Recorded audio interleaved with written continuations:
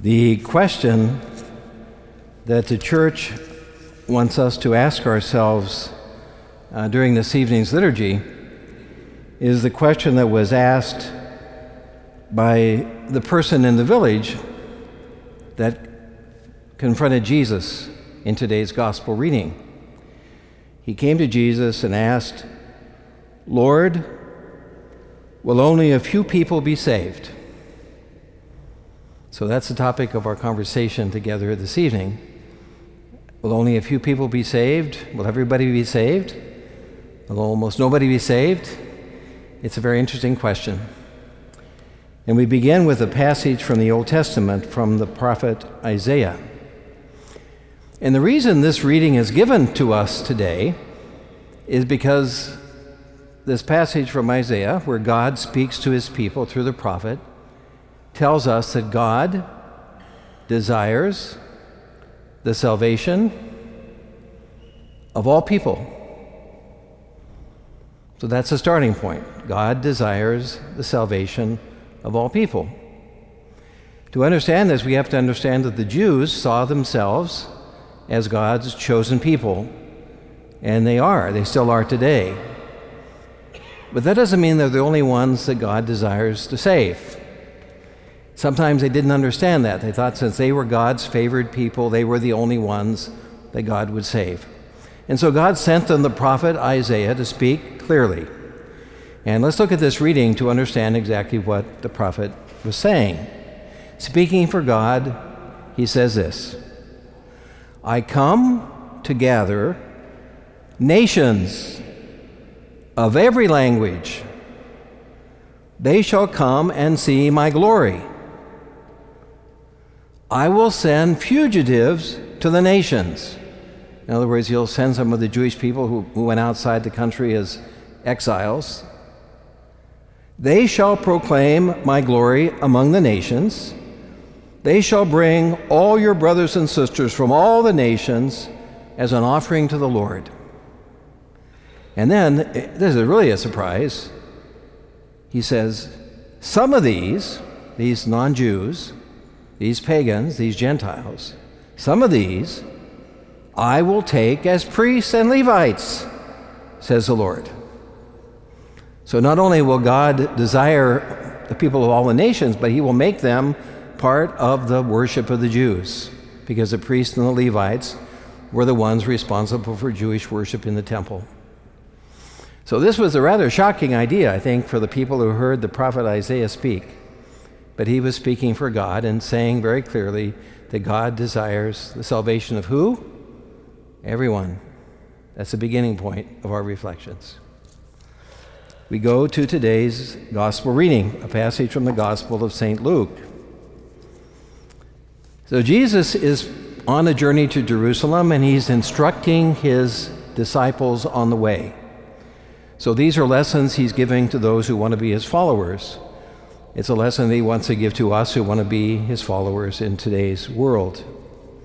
So someone asks him, "Lord, will only a few be saved?" I think he was presuming that the answer would be yes, only a few are going to be saved. But like so many cases in the Gospels, when Jesus is asked a question, he doesn't give a clear answer. He tells a story. He answered them, "Strive to enter through the narrow gate. For many, I tell you, will attempt to enter, but will not be strong enough." Now, Jesus seems to be saying that not everybody's going to be saved, that the way to salvation is a narrow gate, and many will not be strong enough to enter into it. So we know from the first reading that God desires the salvation of everyone, and here Jesus seems to be putting an obstacle in the path of everybody being saved. It's interesting to understand the word that Jesus used here. He says, "Strive to enter the narrow gate." The word strive in Greek is agonisti, which means to agonize. That's where our word agony comes from. So to strive doesn't mean to give it a try. It means to, with strength and with concern, with anguish, with anxiety, get to work at entering the narrow gate. In other words, just take this seriously to the point of agonizing over it. And Jesus goes on to say,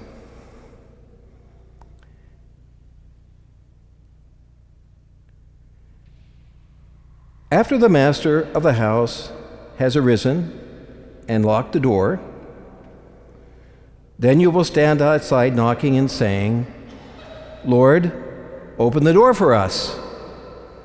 He will say to you in reply, I don't know where you're from. And you will say, we ate and drank in your company, and you taught in our streets. Then Jesus will say to you, I do not know where you are from. Depart from me, all you evildoers. And there will be wailing and grinding of teeth when they see Abraham and Isaac and Jacob, the patriarchs of the Jewish people, in the kingdom of God, with all these people from the foreign countries, and they themselves will be left outside. And he closes his reflection by saying, behold, some are last who will be first, and some are first who will be last. Now let's try to analyze all of that. We know that God is love. God is nothing but love. The church doesn't say God loves us. The church does say that, but the church doesn't say God is a loving person. What the church says is God is love. It doesn't say God loves, God is love. In other words, there's nothing about God, nothing at all about God that is not love. And that means that his relationship with you and with me, with everybody here and everybody in the world, is a relationship of love. We learned that in the first reading, that God desires the salvation of all people.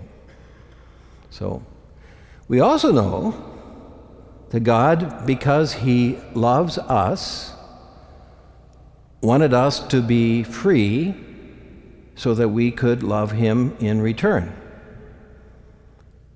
So God gave us freedom, because you can't love without freedom.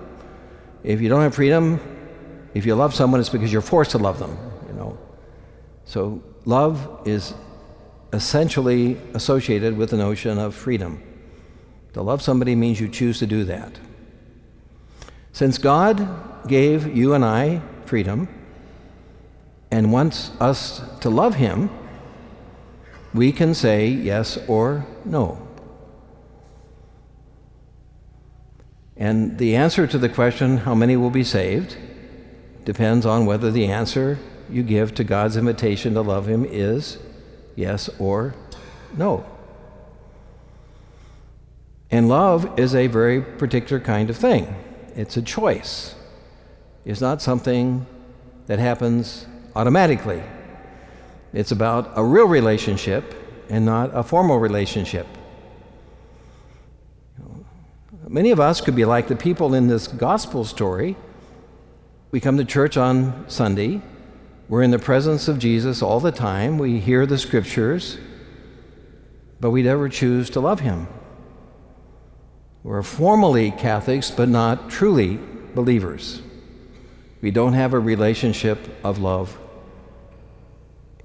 in our relationship with Jesus. So we could stand in his presence at the end of our lives and say to him, as they said to him in this gospel, we heard you speaking. We ate with you. We shared the Eucharist with you. And Jesus could say to us, as he said to them, I don't know you, because he doesn't know us, because we don't know him, because we haven't chosen to enter through the narrow gate. And the narrow gate is not a hard gate. He's not saying that the gate is hard. He says it's narrow. And the narrowness is, it's a gate of personal responsibility in our relationship with Jesus. That we personally choose to love him and to be his disciples. And if we know him, but we don't choose to do that, we don't choose to love him, then there's no way that God can welcome us into his presence, because he respects our freedom. So this scripture readings today are a lesson to us to get busy about making commitments to Jesus and his teachings in our lives. Or we might be outside the gates. Are you willing to do that? Of course, you wouldn't be here on Sunday evening when so many of the people in the world did not go to church unless Jesus was at least a somewhat serious part of your lives. But there's times in our lives when we decide to go the broader way rather than the narrow gate, narrow door of personal responsibility. So, as you face your personal judgment about whether you're going to be received into the presence of God at the end of your life, it's important to avoid two things. One of those things is presumption. That is, to presume that we're going to be saved. Presumption is a sin against the virtue of hope. Presumption is thinking that God will show mercy even if we don't desire conversion for ourselves. That what we do doesn't make any difference, That's presuming that we're going to be saved. Or it's also presuming that God will not respect our freedom. And even if we don't choose to love him, that doesn't make any difference, we're going to be saved. Now, we have to avoid presuming salvation, although we acknowledge the fact that God desires the salvation of all people. The second thing we need to avoid is the sin against hope, which is the sin of despair, which is thinking that no matter what God desires, we're not going to be saved. I think the sin of presumption is more common than the sin of despair in today's world. But there's some of us who are anxiety-filled, and because we're so full of anxiety and we don't like ourselves very much, we're very tempted perhaps to despair, which is not to believe that we're worthy of God's love and of salvation. And that's not that doesn't correspond at all with the teachings of Jesus and the teachings of the Scripture. So we need to make a commitment in our liturgy this evening to enter through the narrow gate, which is a gate of personal responsibility in our relationship with God. Now, I'd like to reflect just a brief moment on today's second reading from the letter to the Hebrews, because this reading helps us understand how bad things happen to good people, and to somewhat understand the problem of evil in the world. In some ways, I think the problem of evil is the greatest motivator for those who call themselves atheists. And they say, how can there be a good God when babies die of cancer, for example? Or how can there be a good God when I love my husband with all my heart and all my strength, and he's run off and is in a relationship with another? How can God be good and allow that to happen? There's all kinds of evil in our world and in our personal lives. And it's always a struggle to try to understand how that's compatible with the idea that God loves us and wants to save us. And so Jesus has sent us teachings in the Scriptures about that, and one of the teachings is this passage from the letter of St. Paul to the Hebrews. And he says here, "Brothers and sisters, have you forgotten the exhortation addressed to you as children?" And then he goes on to quote an Old Testament passage from the book of Proverbs, chapter 3, verses 11 and 12, which reads this way: "My son, do not disdain the discipline of the Lord." That means, don't get in the way of the discipline that the Lord wants to bring into your life. "Do not lose heart when reproved by him. For whom the Lord loves, he disciplines. He scourges every son he acknowledges." Now, ladies, this includes you. In the Old Testament, especially in passages like this from the book of Proverbs, The male language is used, but it applies equally to daughters and sons. He goes on to say, endure your trials, and whatever the trials you might have in your life, your anxieties, your fears, your disappointments, endure your trials as discipline. God treats you as sons. And what son is there whom the Father does not discipline? Now, how many of you are fathers? If you just raise your hands. I see some in the front rows here. So, your son, when you discipline your children, they don't generally like it. But I think generally when you discipline your children, you do it because you want them to understand and to be better, to deal with life in a realistic kind of way and not to be spoiled and self-centered. And no matter how many times they tell you that they don't like it, if it's really good for them, if you're a good father, you insist on the discipline, right? Well, the Lord has taken that experience from our human families as an example to explain to us on why it is that there is suffering in the world for those of us who are serious about our relationship with God. We need to see those disappointments as a form of discipline, not to punish us, but to make us strong and clear in our commitments. Now, for example, if you have an illness and it's something you wish would go away and it doesn't go away, if you accept that illness as a discipline to make you stronger, it probably will. It doesn't mean it's going to go away, but you become a better person because you are able to deal with pain or anxiety in a way that shows courage and clear commitment. And I think if we kind of exercise this in our lives in a daily fashion, we would understand in a much more personal way the activity of God in our lives through our sufferings that come our way. And the greatest example of this, of course, is Jesus' death on the cross. I mean, here is the Son whom the Father allows to suffer on the cross. It looked like it was an empty act without result, but it led to our salvation. And if that's true about Jesus' death on the cross, it's true about the exercise of discipline in our own lives as we receive the sufferings that come our way. So bad things do happen to good people.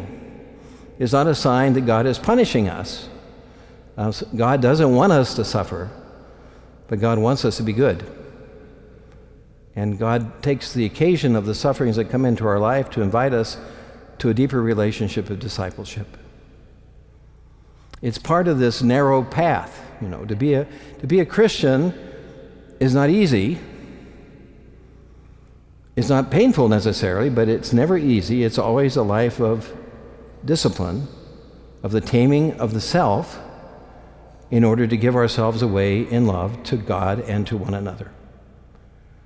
May the Lord give us the strength in our liturgy today to enter life through the narrow path. Amen.